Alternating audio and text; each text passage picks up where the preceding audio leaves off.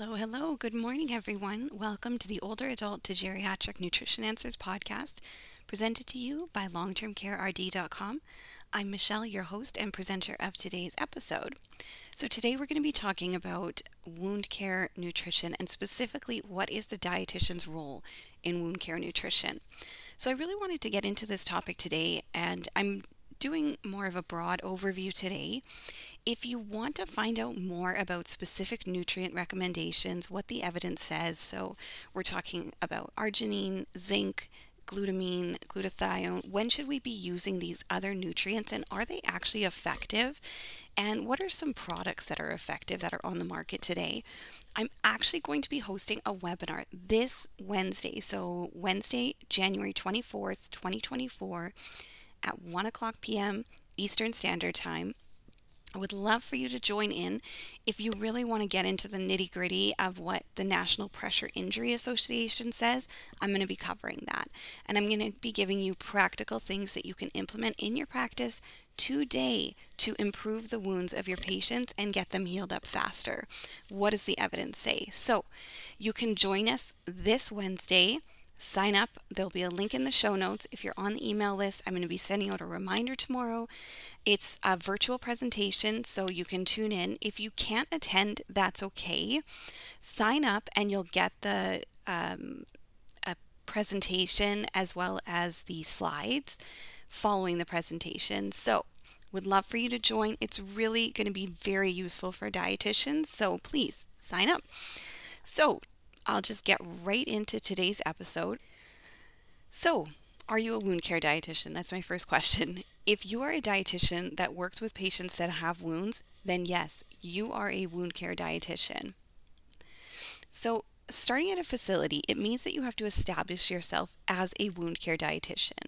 But of course, this also means that you need to seek out educational opportunities, read the latest scientific articles, keep up with the NPIAP and what they say about wound care nutrition in order to be super prepared to get your wounds healed up fast for your patients, because wounds will decrease quality of life and severely harm a patient and obviously put them at increased risk of death.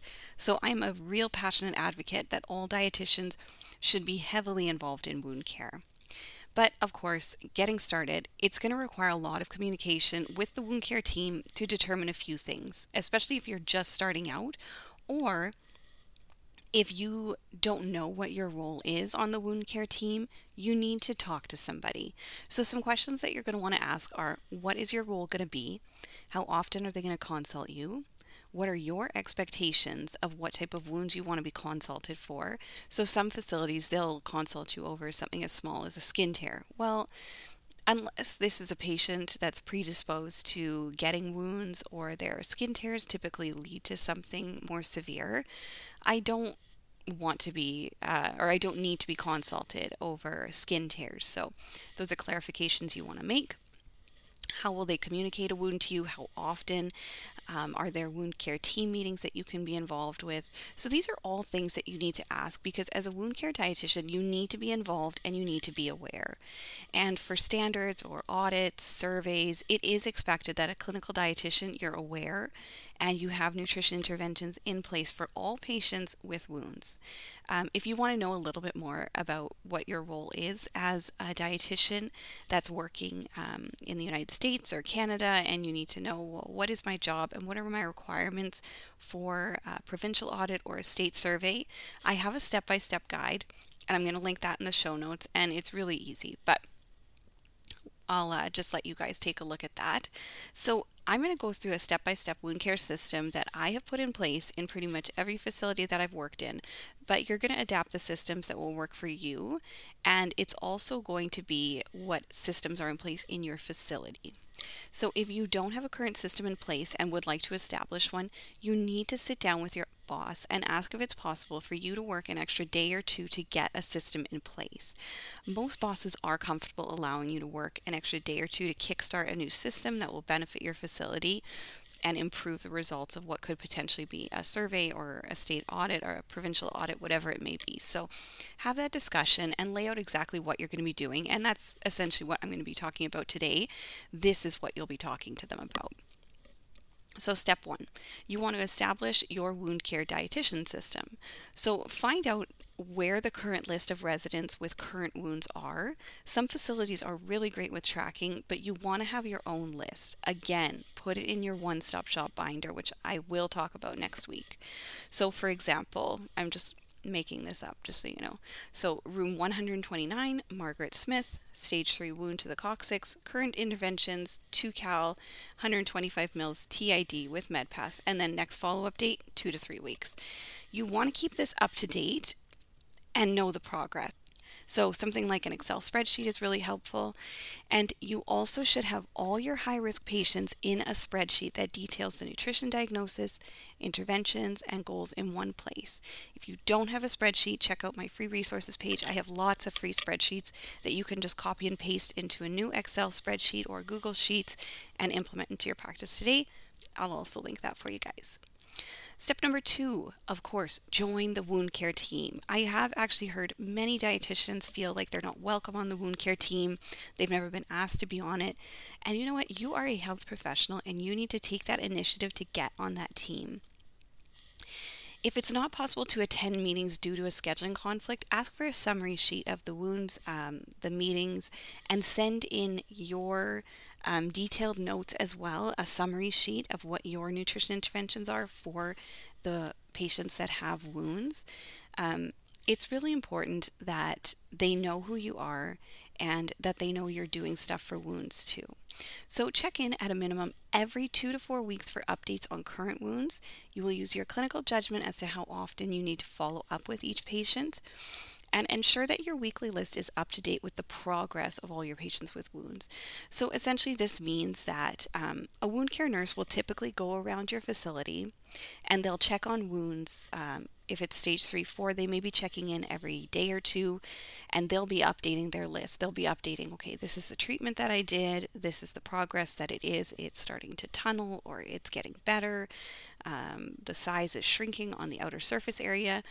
So if you have a good communication with the nurses, you should be able to know, well, where can I check this information? And sometimes they'll make a chart note about it.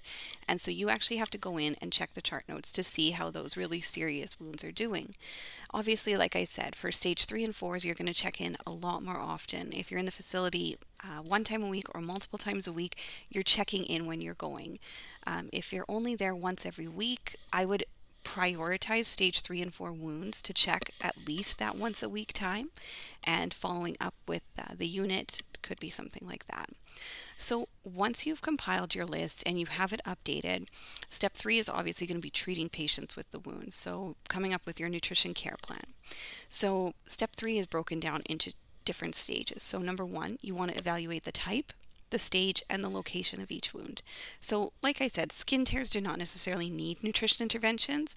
I typically ask that I not be consulted over skin tears unless they're really severe, or this patient has really a big history of impaired skin integrity and the skin tears have led to wounds in the past for this patient. Simply because skin tears, I haven't found any literature that supports that they need increased nutrient needs for something like this. So ensure that they're getting adequate nutrition. Check the amount of protein that's in their nutrition care plan currently per kilogram of body weight. Are they getting the minimum of 1.0 to 1.2 grams per kilogram body weight per day? Determine their food and fluid intake levels on average weekly. So I typically look at the past 3 months or the past 2 months, something like that. I don't go back much farther than that. And you're just looking for an average. You're not going to go and look at, okay, well, this day they only had 10%, but this day they had 100. Just do an across the board average, and if you see patterns, so breakfast is their best meal, lunch is their best meal, supper they don't really eat too much, because that's going to tell you where you're going to load that protein and calories in. And then find out where improvements in intake can occur. So like I said, where are their best meals? So the next part of step 3 is for stage 1 and 2 pressure injuries. you're going to use clinical judgment here, but typically protein intake is going to be about 1.2 to 1.5 grams per kilogram of body weight per day. Add up what they're getting through their meals, snacks, and supplements to see what the base is. And if you've been consulted on a wound, make sure that you're charting your response, especially if your facility keeps consults in the chart or they have documentation. You need to continue that chain of communication, that you acknowledge that you've gotten a consult, and you need documentation proof that you've acknowledged the consult. So if your resident is getting adequate protein, look at approximate calorie intake and fluid intake. Do they need more? Are they meeting their needs? And are they eating everything that they're being given? The next one is obviously for stage 3 and 4 pressure wounds and injuries. So you're going to be increasing the amount of protein. It is important, though, that you're not only prescribing the amount of protein, but ensuring that it's realistic. It doesn't matter if you give them upwards of, let's say, 2 grams per kilogram of body weight per day. If they aren't going to eat that extra chicken breast that you're prescribing at supper, then it's all for naught. So make sure that you're talking to the resident or a designated family member about the issue. Check if there's some high protein items that they really like, and increase protein at times where they are more likely to eat during the day, because like I said, sometimes the opposite. Sometimes residents won't even wake up for breakfast, but they have really large suppers. So then increase the protein at supper. Make sure that you're getting protein in at those different snack times as well. Nutrition supplements are obviously very useful as well, because getting that higher amount of protein can be really difficult for seniors. So there may be times where those supplements can really aid in upping the protein. So you're going to be implementing MedPass, and typically what I start at is I go right for starting at 60 mils QID. If you don't see results, you increase the volume, you don't increase the amount of times per day. And make sure that it falls in line with what their current meds are, so that the nurses don't have to go and do extras essentially. So I'm going to schedule them. I'm going to go through their medication pass. I'm going to look at the times that they're getting medications, and I'm going to add the nutrition supplement drink at MedPass, but I'm going to add it at those times that it's already happening. So even though I said QID, so 4 times a day, if this patient is only getting meds 3 times a day, I'm going to go with 3 times a day, but I might increase the volume that they're getting instead. So you do want to increase fluids as well, because that also helps to maintain really good skin integrity. And the fourth part of step 3 is document, document, document. I always say this. It's important that you chart what you have done and also write a PES statement. If a person has a stage 3 and 4 pressure injury, they do have the nutrition diagnosis of increased nutrient needs, because that does fall into the category. I talked last week on the podcast about what qualifies as an increased nutrient needs diagnosis. Stage 3 and stage 4 does, stage 1 and stage 2 does not necessarily. So also make sure that you document when you're going to follow up. Write it in a calendar and make sure you follow up and see the progression. Once you have covered your bases, work with your team of how they are working on improving wound healing as well. Whatever each team member can do, the better off your patient will be. I've talked about it before, but wound care really is a full team effort.